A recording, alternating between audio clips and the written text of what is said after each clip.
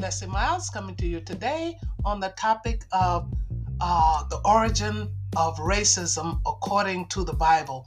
And so the first thing we need to establish is that the origin of racism came from Satan, and anyone who practices racism is indeed a follower of Satan.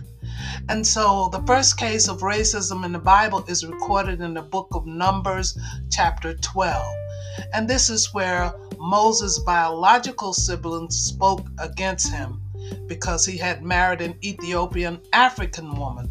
And we can determine it was the color of her skin that they were biased against because they had not grown up with Moses and knew nothing at all about his wife. But they solely took this evil stance against them because they could see with their own eyes that she was dark-skinned. So keep in mind that Moses was raised for 40 years as an Egyptian in a high position, and we can find that in Acts 7:22 to 23. And his siblings, Miriam and Aaron, were raised as Hebrew slaves under the rule of Moses' very Egyptian family. This was before Moses learned that he was Hebrew. So they were not bonded to Moses in any way. But yet, as soon as they were freed from slavery, they began to criticize and grumble against Moses. And we can see that in Numbers 12, 2 and 3.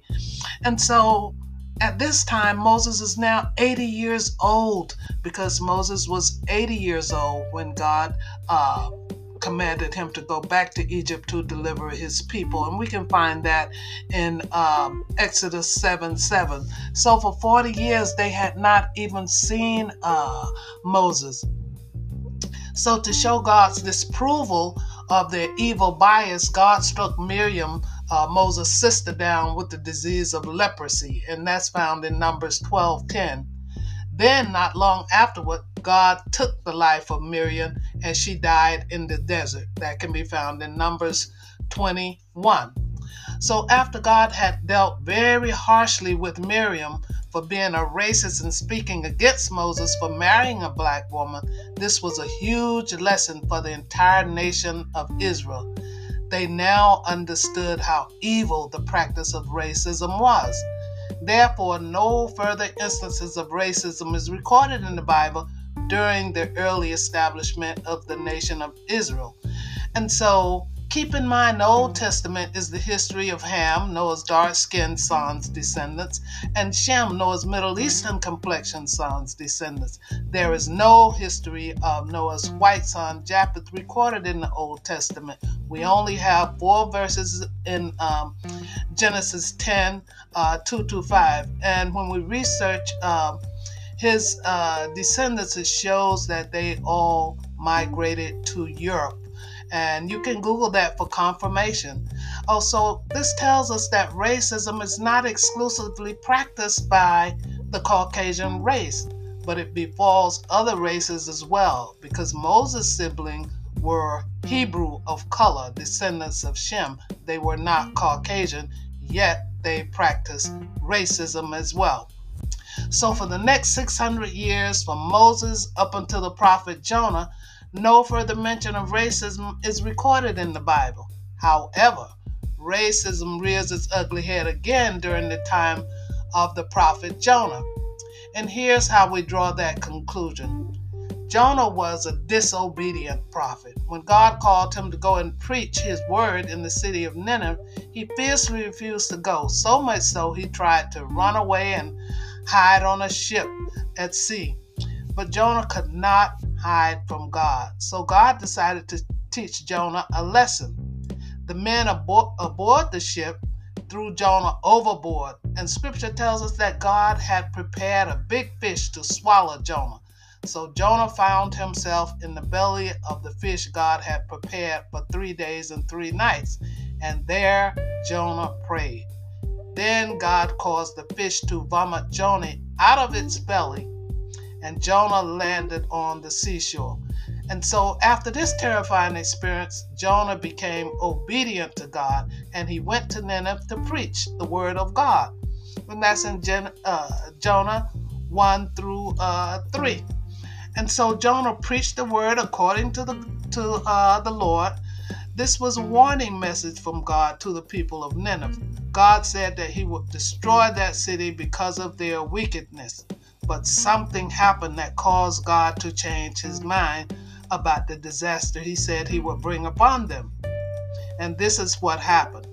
The king and all the people of Nineveh repented, and God showed them mercy. He forgave them. And scripture tells us that he did not do it. That's Jonah 3, 9, and 10.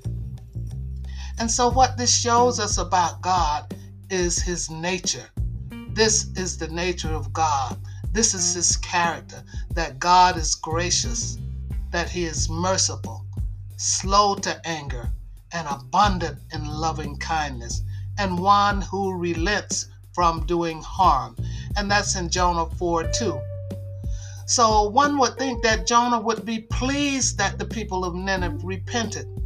But instead, scripture tells us that it displeased Jonah exceedingly, and he became angry, so much so he wished death upon himself. He was so mad. And so he was so mad that he went and sat under a tree in his anger. And God had a talk with Jonah, but Jonah did not see things God's way. He was still angry.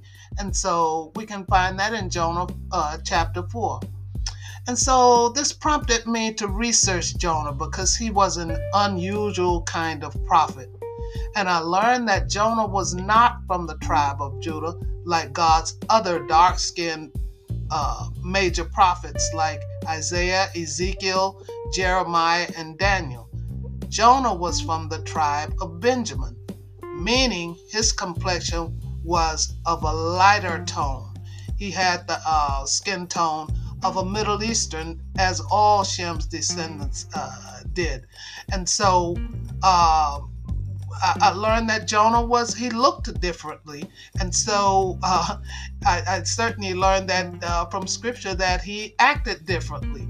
And so I also researched the town that God had sent him to preach in. And I learned that Nineveh was built and established by Ham's dark-skinned grandson named Nimrod.